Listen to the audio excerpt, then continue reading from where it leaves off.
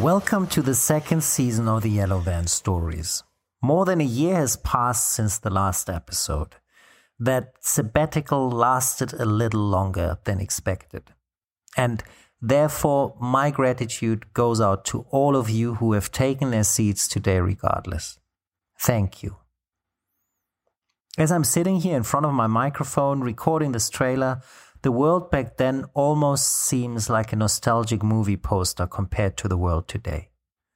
And I struggle to find the right words to introduce this new season, at the heart of which will be the most terrible, most destructive word of all, war.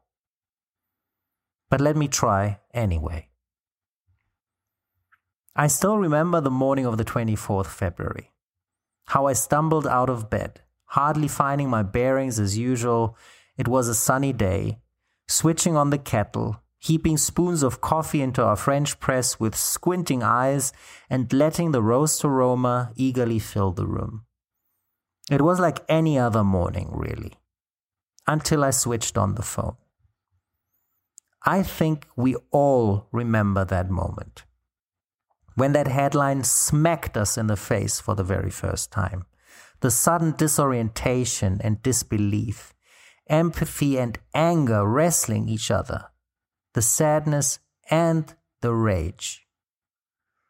The truth is, I could have woken up on any other day, feeling just the same, and being equally justified. There hardly has been a year without armed conflict since the beginning of recorded time.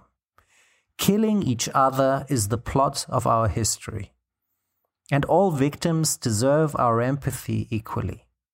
How we remember them will determine how the future will remember us.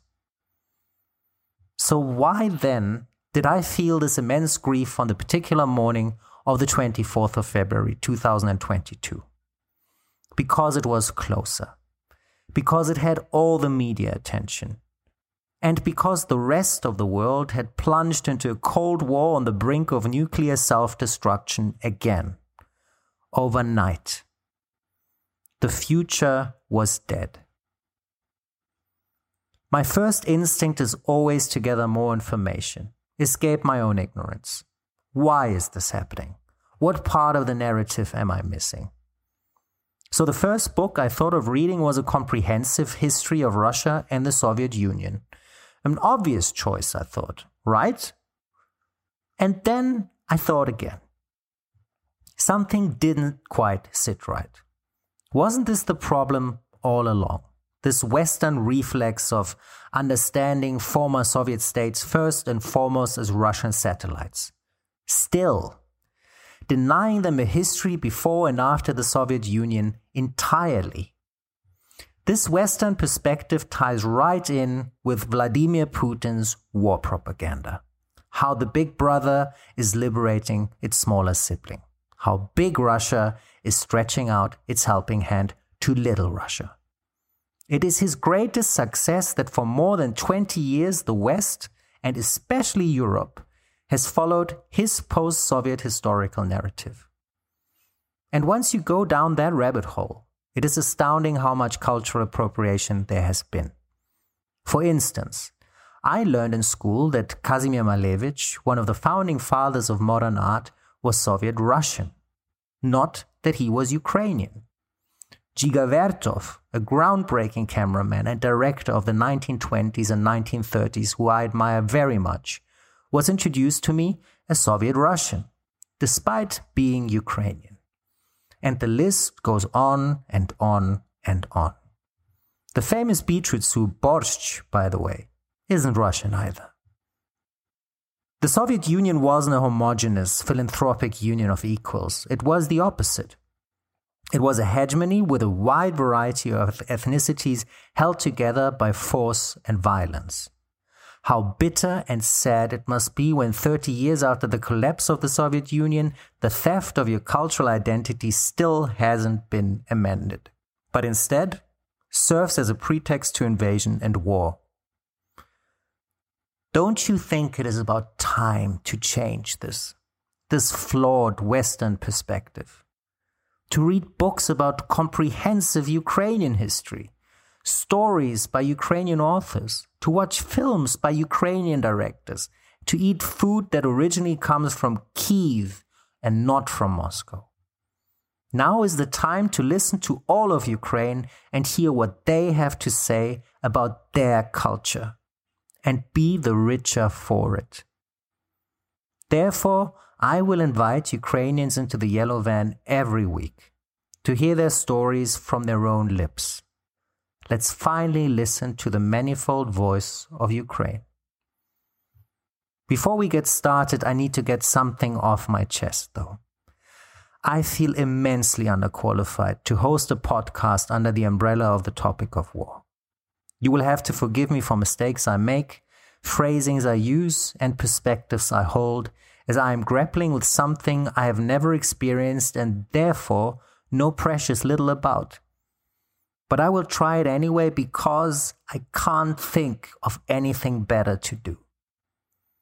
And I call on you to tell me when I am in error or lacking a broader context.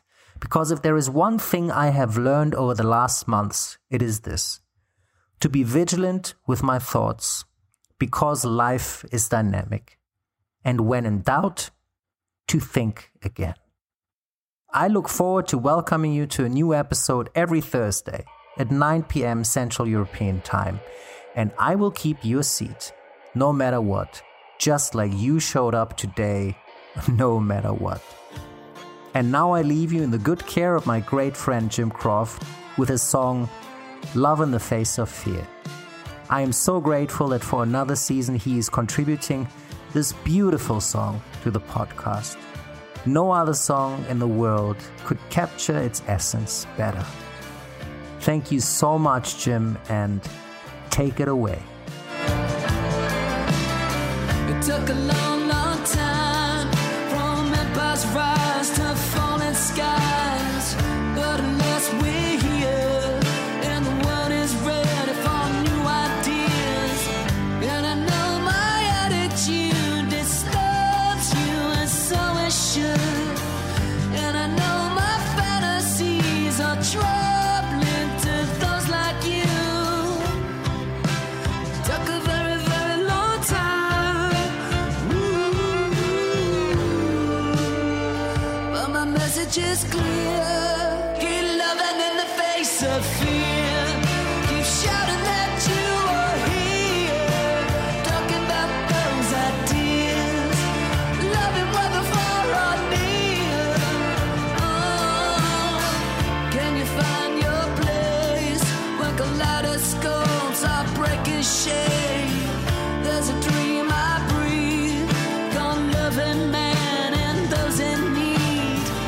And I know my attitude disturbs you, and so it should. And I know my fantasies are troubling to those like you. Took a very, very long time. But my message is clear.